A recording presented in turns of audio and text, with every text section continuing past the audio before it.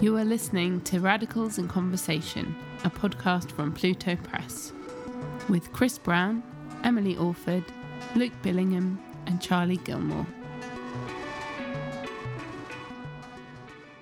Okay, welcome everyone. It's the third Pluto Press podcast of our series. And around the table today, we've got Luke Billingham from Haven Distribution and Charlie Gilmore. We're going to have a discussion between Luke and Charlie tonight, which is going to be centering around prisons, what it's like to be in prison, what it's like to learn in prison, what it's like to read in prison, and Haven Distribution's services to prisons across the United Kingdom in providing books for prisoners for their education. And also Pluto Press's role with Haven Distribution as well. Okay, so guys, like to introduce yourselves maybe a little bit? Cool. So I'm Luke, and I'm a trustee and volunteer at Haven Distribution. I've been involved with the charity for a couple of years, motivated initially by being appalled by the book ban, and then been with them ever since. Motivated by understanding the importance of education and the role that self-education, especially in self-motivated education, can play in helping to change people's lives. I'm Charlie, I'm a writer and journalist. The reason I've been asked here, I suppose, is because in 2011 I was given a 16-month prison sentence for violent disorder, and while I was there discovered Haven Distribution and the joy of reading in prison. Charlie, so tell us what it was like to be in prison and what the access was like towards books and education while you were there. How did you find it? So when I was sentenced, I was initially sent to Wandsworth, which is the sort of classic Victorian high-security prison. My cellmate used to put this sort of cardboard cover over the toilet, and it was really inconvenient, and he said, no, it's to stop the rats climbing out at night. And I sort of didn't believe him, so I sort of left it off and put a little bit of bread out, and in the morning the bread was gone. So I think he was probably right. But being in prison is not a pleasant experience. It's not like Hollywood. I thought it would be sort of like the Hollywood films before I went in, because I stupidly stayed up watching Shawshank Redemption and Papillon the night before I was sentenced. So I was kind of terrified. But actually, it's more boring than it is violence. And so reading is an absolutely essential part of that, if you can read. I mean, 50% of prisoners are functionally illiterate, which is a massive consideration you have to make when thinking about how to support prisoners. Not everyone can get the same thing from books as the other 50%, I think. Was there a library in Wandsworth that you could access? Right, yeah, that's what I actually originally meant to talk about. So I was in Wandsworth for a month, and every other day I would ask a prison officer where the library was and how I got there, and they'll generally just get laughed at. One of them said, if you want to find the library, just go straight down the corridor, past the swimming pool, and it's on your left.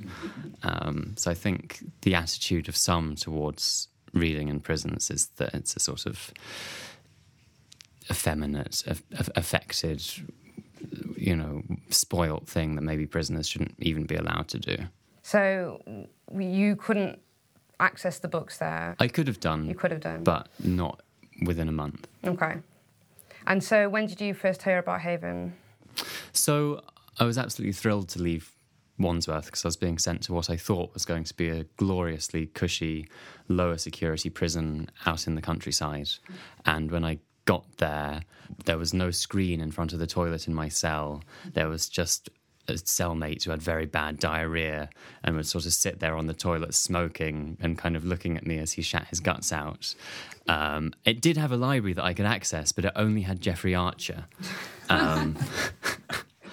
And the books on prison law were locked in a very hard to access case. And then one day, a anti-fascist prisoner who was there for beating up someone who was dressed as a Nazi and shouting Heil Hitler, which I thought was a pretty righteous thing to get sent to prison for. He's probably been given a medal rather than a 2 to 4 year prison sentence, whatever it was. And he introduced me to Haven Distribution. And I actually didn't order that much stuff because I felt like it was a limited resource, and I actually had loads of books. But I did order Fahrenheit 451 by Ray Bradbury, which is I guess it's kind of odd considering that not long after I was let out, books were banned in prison. It's a story about a sort of dystopian future within which books are banned, and how awful that is. But I thought it was a fantastic thing, and I passed on the catalogue to another prisoner, and I hope that he used it to order plenty of books. But books, for those who appreciate them, they are an incredible currency and an incredible way of bonding with other people inside. I stupidly packed lots of quite heavy literature, thinking, great, I'm going to get through Dostoevsky and all this like 16th century poetry, and that just wasn't ultimately what I wanted. I think actually Jeffrey Archer might have been. Now you know why it was there in the first place. So obviously you talked a little bit about the book ban that came into place. What was the timeline of events, and kind of where are we now in relation to that? So the book ban lasted, I think it was just around a year or a couple of years when Grayling was in the role. I think it was end of 2015, start of 2016, that it was lifted by Gove when he was briefly Minister for Justice. And the justification for it was a mixture of sort of security and punishment, depending on who spoke. And famously, it cost them tens, if not hundreds of thousands of pounds on PR to justify it, because it was clearly ludicrous. And there was also quite a lot of crap spoken about how easy it is for prisoners to access books. They don't need books to be sent in because they get the same library service as people on the outside and that sort of stuff. So it's a mixture of sort of rhetoric about security, rhetoric about sort of punishment and the fact that prisoners shouldn't have privileges, and then just sort of empirical falsity about like the free access to books that prisoners had already. The reality now, and what we continually hear from prisoners when they write to us, is that there are still many issues with getting hold of books. So there's a sort of dangerous simplistic narrative that before the book ban, prisoners could get access to whatever books they wanted. They were getting sent books all the time. Book ban came in, no books. And then after the book ban, they've got all the books that they want. In reality, obviously, the book ban relates to people on the outside sending books in. There is not a massive proportion of prisoners who would have people on the outside who'd be able and willing to send in books to them on a regular basis. Book access for prisoners remains largely from the prison library. Access to the library is very, very limited. The books that are in the library, as Charlie was mentioning, isn't necessarily a good variety. So especially if you're trying to pursue a particular course and you need particular literature for your course, that's very difficult if you're relying on very infrequent visits to the library. The prison rules state that you might have a minimum of half an hour every 2 weeks, which isn't very much. But again, in reality, often it's less than that because of officer shortages and so on. So for lots of reasons, especially relating to the quality of libraries, prisoners' access to books, and especially relevant books for the courses that they're studying, is limited. And dictionaries is a big issue. As Charlie mentioned, literacy levels on average in prisons tend to be quite low. We have a lot of requests for dictionaries to help those who are just beginning to learn to develop their literacy skills. And often in libraries, there'll only be a couple of dictionaries that'll be very tatty that you can't take out of the library that are reference only. So if you're trying to begin to learn to read and write, and you want to do that in your cell, especially if you're banged up for sort of 20 plus hours a day potentially, if that dictionary is left in the library and you can only access it for half an hour every fortnight max, that very much limits what you can achieve. So how many dictionaries do you think you send out every year? Roughly half, if not maybe sort of 60-70% of what we send in is dictionaries of some description. So we send in quite a few like dictionary and thesauruses, but we also send in quite a few bilingual dictionaries. So that's probably about 1,000 dictionaries a year. The bulk of what we do is sending in like educational books to prisoners who are on a course.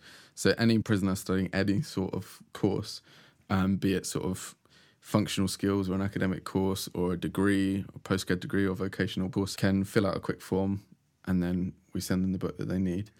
The catalogues are sort of separate. So we've got one catalogue which is sort of general reading, which has some political books, some fiction, a mixture. So that might have been the one that you had. And then we've got a catalogue of Sage Books, which is like academic books. And then we've got one which is books donated by Pluto Press and Verso and New Left Review. So that one and the general reading catalogue, they both have quite a few political books in. Do you see yourself as having a political, I wouldn't say mission, but is there a political reason behind what you do at Haven? Yeah, there's definitely a political side to what we do. The point that I made when I wrote something for Verso, if I'm allowed to mention them, was that one of the reasons that the book ban was so sort of almost universally decried was that wherever you sit on the political spectrum, you can very strongly justify prisoners having access to books and prisoners rehabilitating themselves through self-education. If you're like a Michael Gove, believing in the sort of civilizing role that education plays, you support the books in prison on principle. If you're an anarchist who fundamentally disagrees with the institution of prisons, then you believe that anything which can help any form of liberation is beneficial and worthwhile and should be encouraged. Mm-hmm. Books being one potential form of sort of partial escapism. But as I say, in terms of support for what we do and sort of the campaign against the book ban, there are a wide range of sort of political perspectives represented. And Charlie, do you see your role as a prisoner or an ex-prisoner as a political role at all? So many of these people who are activists, or not activists, but like some of the, I think some of the best voices that we have on prison are ex-prisoners. There's a guy called Carl Catamol who's very funny and angry, who wrote HMP, A Survival Guide, about his 2 years inside. And yeah, I mean, former detainees are the best people to talk about the detention system. So I think having that experience cannot help but make you want to change that system for other people and possibly even destroy it. Not that I could lay any claim to having done anything at all that could even come close to approximating someone attempting to destroy the prison system, but my heart's there. And it's interesting looking at the voices that are out there advocating for changes in prison conditions or prison reform, because again they come from quite a wide variety of political perspectives, including the ex-prisoners who talk about these issues.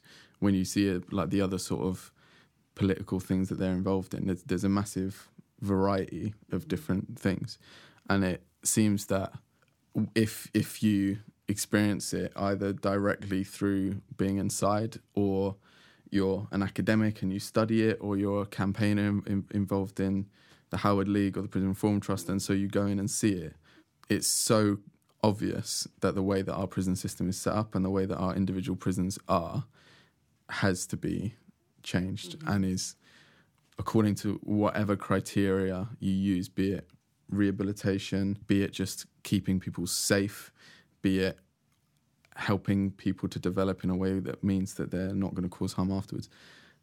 There are enormous fundamental flaws in the way that the prison system and individual prisons operate. So it's very political in some cases. It's very directly critical of the way that prisons are and linked to sort of prison abolitionism in some cases. In other cases, it might be quite conservative, quite right-wing people who just see that the basic fact of the way that prisoners are going to leave afterwards means that things have to be changed. Well, Michael Gove was a good example of that, I guess. And actually, his potential prison reforms were probably the most progressive thing that he ever did, really. Yeah, I mean, I trained as a teacher during the time that Gove was in education, and so he was like the devil. Yeah. It was like everyone who ever did any sort of talk would have like a crap joke about Gove being an arsehole at the end of it. It was like guaranteed laugh, guaranteed support. And then it was sort of soon after that, when I was involved in Haven, that he became Minister for Justice and he was involved in prison reform. And obviously at Haven, we're particularly interested in prison education. And he chatted about prison education a lot and made a lot of sort of positive noises about it. So I suddenly entered a realm where people were a bit like, he's actually all right. Or at least like the ideas that he's putting forward about prison education are to be welcomed. Obviously, he didn't last that long. Obviously, there was severe limits to what he could do. And obviously, I don't agree with everything that he believes in, but in this particular instance, he at least valued education and saw that could play a role in helping to change lives. Generally, prison isn't a hot political issue, though. It's not really something that... It's not a vote winner. No. People talk. There's definitely a phrase about how it will only lose you votes rather than gaining votes, because whatever you say about prisons, unless you say something generic and crap like tough on crime and tough on the causes of crime, then it's not going to win you much. Do either of you have a stance on prison abolition at all? You began talking about it. Yeah, I'm all for it, I have to say. I have no idea how it would be achieved, I suppose. We have to have a fairer society first, possibly, or perhaps we should destroy the prisons now and then build a fairer society in the rubble, or I'm not strictly sure. And then what do we do with the sex offenders? It's obviously, that's a very thorny issue. My friend said that with the sex offenders, they shouldn't be confined. There should just be a place where they can go to seek refuge from the baying mobs that will be hunting them. I was telling Emily earlier about Marge Pierce's book, Women on the Edge of Time, which is interesting because it is a society which she imagines or goes to, depending on how you read the text, but where there is no prison system. And in many respects, this is kind of a utopian sort of anarchic sort of society in many ways, but they just kill people who have not on their first offence, but if they are repeat offenders, if you will, and they're a danger to the society. So they're kind of quite brutal. It's interesting, I went to a talk by someone who lives in the ZAD, the Zone de Vendée, in France, which the police haven't been able to go in there for a few years. It's this autonomous region, he was saying, is obviously difficult because we don't have a justice system, and there are these kind of repeat offenders. And they said there was this one guy who he just kept on setting fire to people's cars, and he just enjoyed doing it, and he did it, and eventually they had enough, and so they got him really drunk, stripped him naked, threw him in the back of a van. I was like, oh God, no, you threw him off a cliff. But actually they just drove him 300 miles away and just boosted him out the back of the van. Sort of just like, someone else's problem. You can do that on a worldwide scale because people would be shifting Yeah. around just all over the place. There is, I think, as a consequence, as we were saying about the fact that there isn't that much political imagination really addressing prisons, there aren't necessarily that many wide-ranging, interesting, creative ideas about alternatives to prisons. Having said that there are some interesting new ideas that have come from, there are architects who are looking at creative ways of sort of incarcerating people, but in ways that don't separate them off from the community to such an extent. Isn't there a prison that's already been built, the new prison? Is it in North Wales? Yeah, Wrexham. Wrexham? Oh no, the kids from the local primary school. It was called Wrexham, but then the primary school kids had a competition about who could name it. It's called, What, Berwyn? It's called like Teddy Ware Binkle Winkle or something, or Bowen. Yeah, that's it. And Quite sick getting the primary school kids to name the prison. I didn't though. realise they'd done Yeah. that. But I think that is a very negative consequence of the fact that prisons and conditions in prisons and the general sort of question of what should be done with those who are currently held in prison doesn't get the same attention as, say, education or the NHS. These are all very important institutions. Obviously, the numbers involved differ, but they arguably perform similarly important functions, so they should get the same amount of intellectual attention and creative thought around how things could potentially be done differently. Voting rights, for example. Yeah, and again, there are some ex-prisoners, there are some campaigners who are very hot on the idea that would be quite a fundamental thing in terms of prisoners' orientation towards society, involvement in society, being able to vote. And then others focus quite strictly on conditions and say that they don't want to talk about rights of prisoners. They don't want to sort of politicise it in that way. They want to say that it's conditions which, by anyone's standards, are abominable and need to be addressed. Charlie, you mentioned earlier that people who've actually come through the prison system, generally the best kind of people to talk about it in terms of how it can be changed. I mean, Luke, have you found there are any examples that stick in your mind of people who've received kind of the literature that Haven provides that have then either been politicised or become vocal about? There's definitely the sort of the letters we get in response to the books that we've sent sort of vary greatly, and some of the ones that we sort of enjoy receiving most are ones where it's like 2 sentences from someone we've sent a dictionary and it's clearly made a real difference. And there was one where the guy said that the first book he'd ever got was from us, and he's now a peer mentor helping others to learn maths, and like our book helped to start it. And there's loads of chat about qualifications that have been gained based on books that we sent. We've been invited to a degree graduation of someone at Full Sutton who used the books that we got to help him with that. But others do come from prisoners who receive books from our catalogue, which are a variety of different types of books, and some of those are political, and so we get sort of mini essays sometimes where people have read the shock doctrine and then they found it really interesting and they tell us all about what they think it says about society and how interesting they found it. And there's a lot of interesting thoughts as well about how the content of particular books about wider society relate to their experience inside, and some interesting thoughts on potential similarities between the way that society is going and the way that it is to be inside.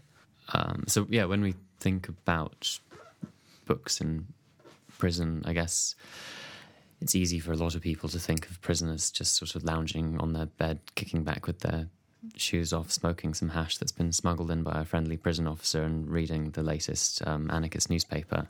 But actually, prison conditions in the last year, or really since 2010 when Osborne's cuts came in, and it's absolutely apocalyptic. Towards the end of last year, we had riots in Birmingham, which quickly went on to Bedford and Lewis. There have been around 25,000 assaults in prison in 2016, which is like obviously massively underreported because I probably 1 in 3 assaults get reported, even the ones that prison officers see often aren't noted down. And of course, suicides. In 2016 we had 120 suicides, and I think towards the beginning of this year it was 1 every 3 days. Yeah, I heard that in 2014 there were more suicides in prison than there were executions in America. God.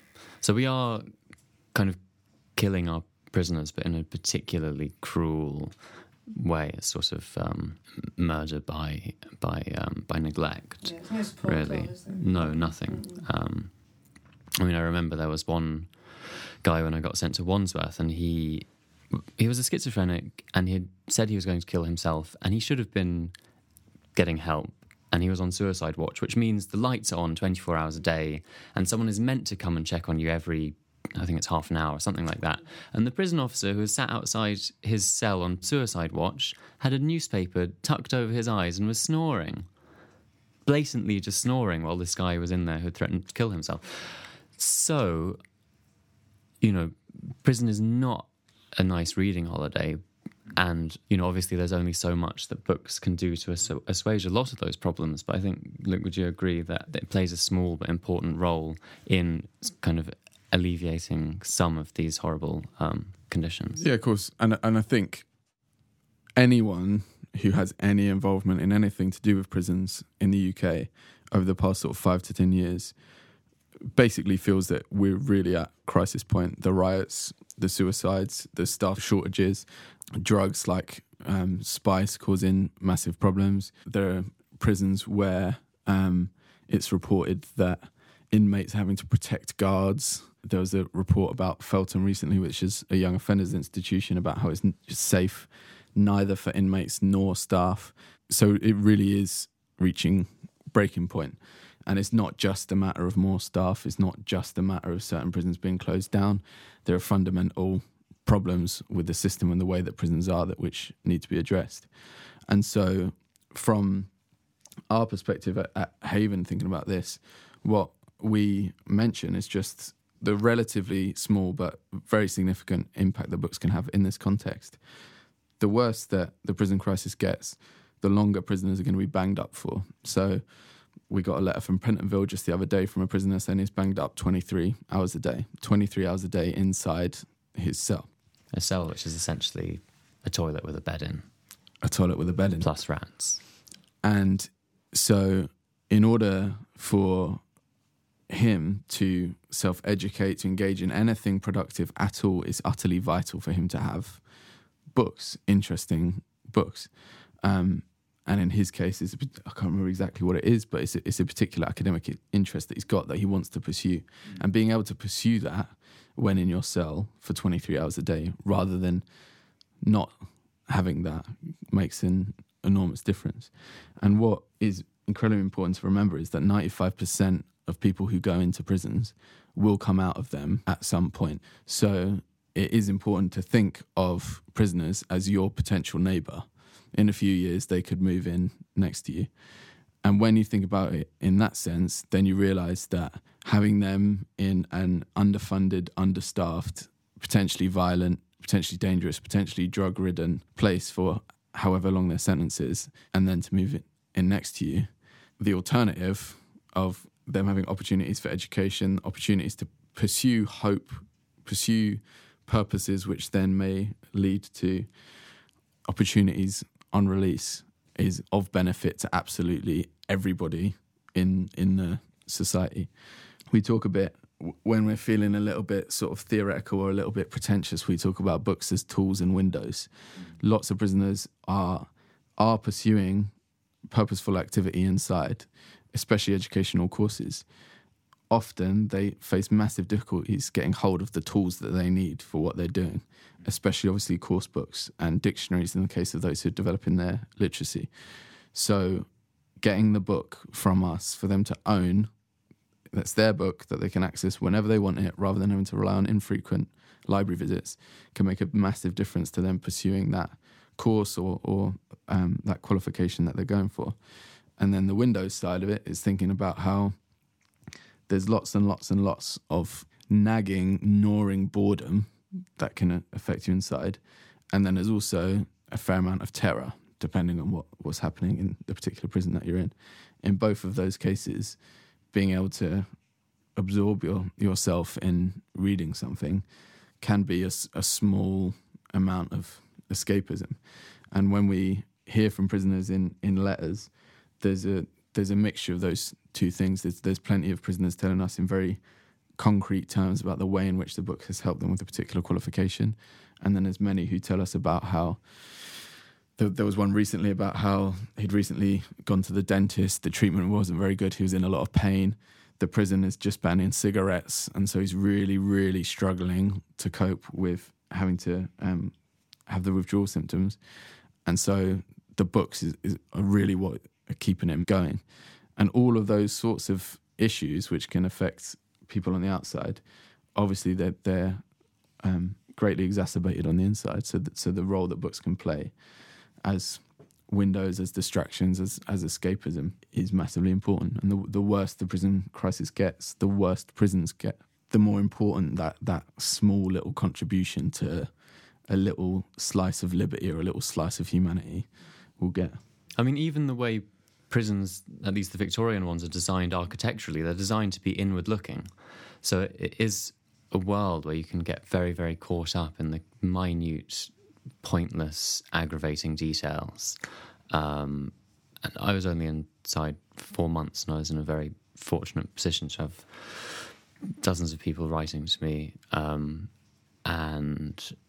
But even for me, being in that very, very fortunate position, I think if I didn't have the books that I had, the other side of the books, prisoners seek escape in one form or the other. And the other side is that last year 200 kilograms of drugs were smuggled into prisons. And even I, did get kind of sucked into that slightly. And if I didn't have the books, I think I would have been sucked into that much more. I mean, it's very, very easy. In Wandsworth, all you have to do to get high is basically go out into the corridor and inhale. So I think it's absolutely, for those who are lucky enough to be able to read, I think it's absolutely a vital window out into the... It's weird thinking of books as a window out into the real world, but into a sort of larger, more meaningful, more spiritually enriching world.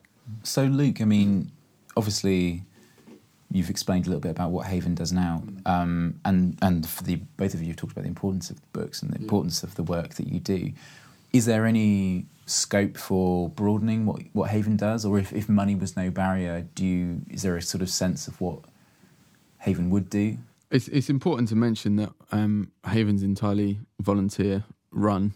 There's a handful of us involved in it in our spare time, and we have now got up to sending out around 2,000 plus books a year. So obviously we're operating with sort of limited capacity and limited funds as well, and sending books all around the country isn't particularly cheap. But if we did have massively increased capacity, then the priority would be sending in lots of books for those who lack literacy skills and really need to develop that. And there's a brilliant charity called Shannon Trust, which trains peer mentors in prison to teach others to read. And if we could, supply them with infinite books, that would be brilliant. If we could work a lot with ex-offenders who've come out and who could tutor others who've come out with less literacy skills. There's because of the state of our prisons, there's enormous need for lots of different sort of educational initiatives. Our priority at the moment is trying to deal with the demand that there is for our books because of the lack of access to books or the books that are needed inside. The demand that we face is massive. Out of interest, what does happen if someone requests something and you can't fulfill? Do you always fulfill a request, or do you have to sort of sometimes let people down, or do you prioritise people with educational needs over people who want fiction? So the dictionaries are quite simple. So in general, we get asked for, if the person's a native English speaker, we get asked for dictionary thesauruses, which are particularly useful if you're doing like a functional skills course, and so you're just beginning to learn to read and write and you want to develop that. So we get loads of requests for those, and they're very easy for us to fulfill quickly. We do have to put a limit on the price of the books that we send in so that we can benefit as many prisoners as possible. So we can only send in books up to 20 quid per calendar year. So often that might be a dictionary thesaurus, which would be like a tenner, and then one other book. And again, obviously, if we had much more resource, then we would massively expand that. And then the other thing that happens is that, brilliantly, catalogues get passed around the wings a lot. Sometimes we only have 1 or 2 copies of the books in the catalogues. So if it's gone around a wing for sort of a year, a prisoner might then ask for a particular book, which we sent to another guy on the wing sort of 6 months ago. But we always ask prisoners to send us like 5 choices so that we can send at least 1 or 2. And something that's worked really well recently with Pluto was that a prisoner wrote to us describing the course that he was doing. I think it was social theory and French in Pentonville. And he basically just copied out his reading list in this letter, the books that most benefit his course. And I noticed when was Pluto, and we've got this relationship with Pluto. So rather than having to look it up and check the cost and check if he'd got a book from us before, just wrote to one of the people at Pluto, and then they said it was print on demand and got it sorted for him. So he got the exact book about Pierre Bourdieu that he needed. Yeah, we've been working with Haven for 2 years now, and we've donated a few books. And we've managed to make a catalogue out of the books that us and Verso have donated over the last couple of years, which is really fantastic. And we're going to continue to work with you for as long as we possibly can. So yeah, and the catalogue's grown and grown thanks to the donations from you guys at Pluto and from Verso and others. And what you see when we get orders for the books from the Pluto or Verso catalogue, or when we get correspondence from prisoners in general, is the extent of the diversity in prisons. It's very important to reiterate that half of prisoners are functionally illiterate. They're very, very low levels of literacy. And that's important in terms of thinking about why those people have ended up in prison. Failures of education system, alternative provision, pupil referral units, secure training centres, secure children's homes. All of those institutions have a big part to play in why those people end up in prison. But then there are prisoners who are studying French and social theory. There are prisoners who take a massive interest in Russian history. And so the more books that we're able to get into our catalogue, the more sort of tastes and interests we're able to cater to. And that's what we see.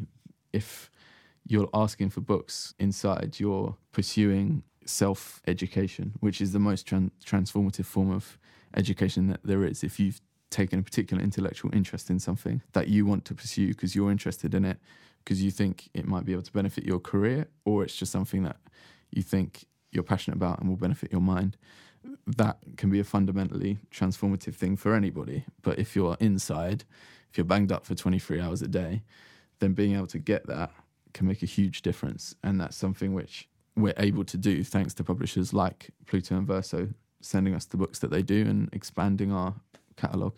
It's up to 20 pages at the moment. We're now going to wait until some of the books have gone before adding in the new ones, otherwise it'll be... I think we've probably got about 1,000 spare Communist Manifestos upstairs. If you want them. Yeah, take them away in a box. I think that's on a couple of our catalogues. So. Quite nice to think they're infiltrating the prison system with Communist Manifestos. Certainly is. But I think the last thought would be that prisons need more attention, and because of issues with drugs, because of issues with riots and suicides, they've begun to get more attention. But the fear is that the news cycle will move on, and even if things continue as they are or get worse, the attention that they're given will diminish. And anyone can make a mistake and end up in prison. And everyone in prison has however many loved ones on the outside who are thinking about them. Enormous numbers of people are affected by the horrific state that prisons are in. So it needs more attention. As I've mentioned before, I think books play a role in helping prisoners to cope and to advance themselves and to pursue purposes while they're inside. They make that small contribution, which obviously I think is very important. But the work of organisations like Prison Reform Trust and Howard League is also really important. And anyone who's at all political and at all concerned about human beings should pay some attention to this issue and think about how they might be able to contribute. I think as important as prisoners reading is people reading about prisons. If you're at all interested in it, you should educate yourself about it. Even start writing to a prisoner. You'll find it to be an incredibly enriching and interesting experience. That could be the foundation stone from which people could start thinking about what they can do to change the system, would be actually communicating with the people who are inside it. You've been listening to Radicals in Conversation, a podcast from Pluto Press. We'd like to thank our guests, Charlie Gilmore and Luke Billingham from Haven Distribution. You can find out more about the important work Haven does at havendistribution.org.uk. To listen to the next episode of Radicals in Conversation, go to plutobooks.com or subscribe via iTunes.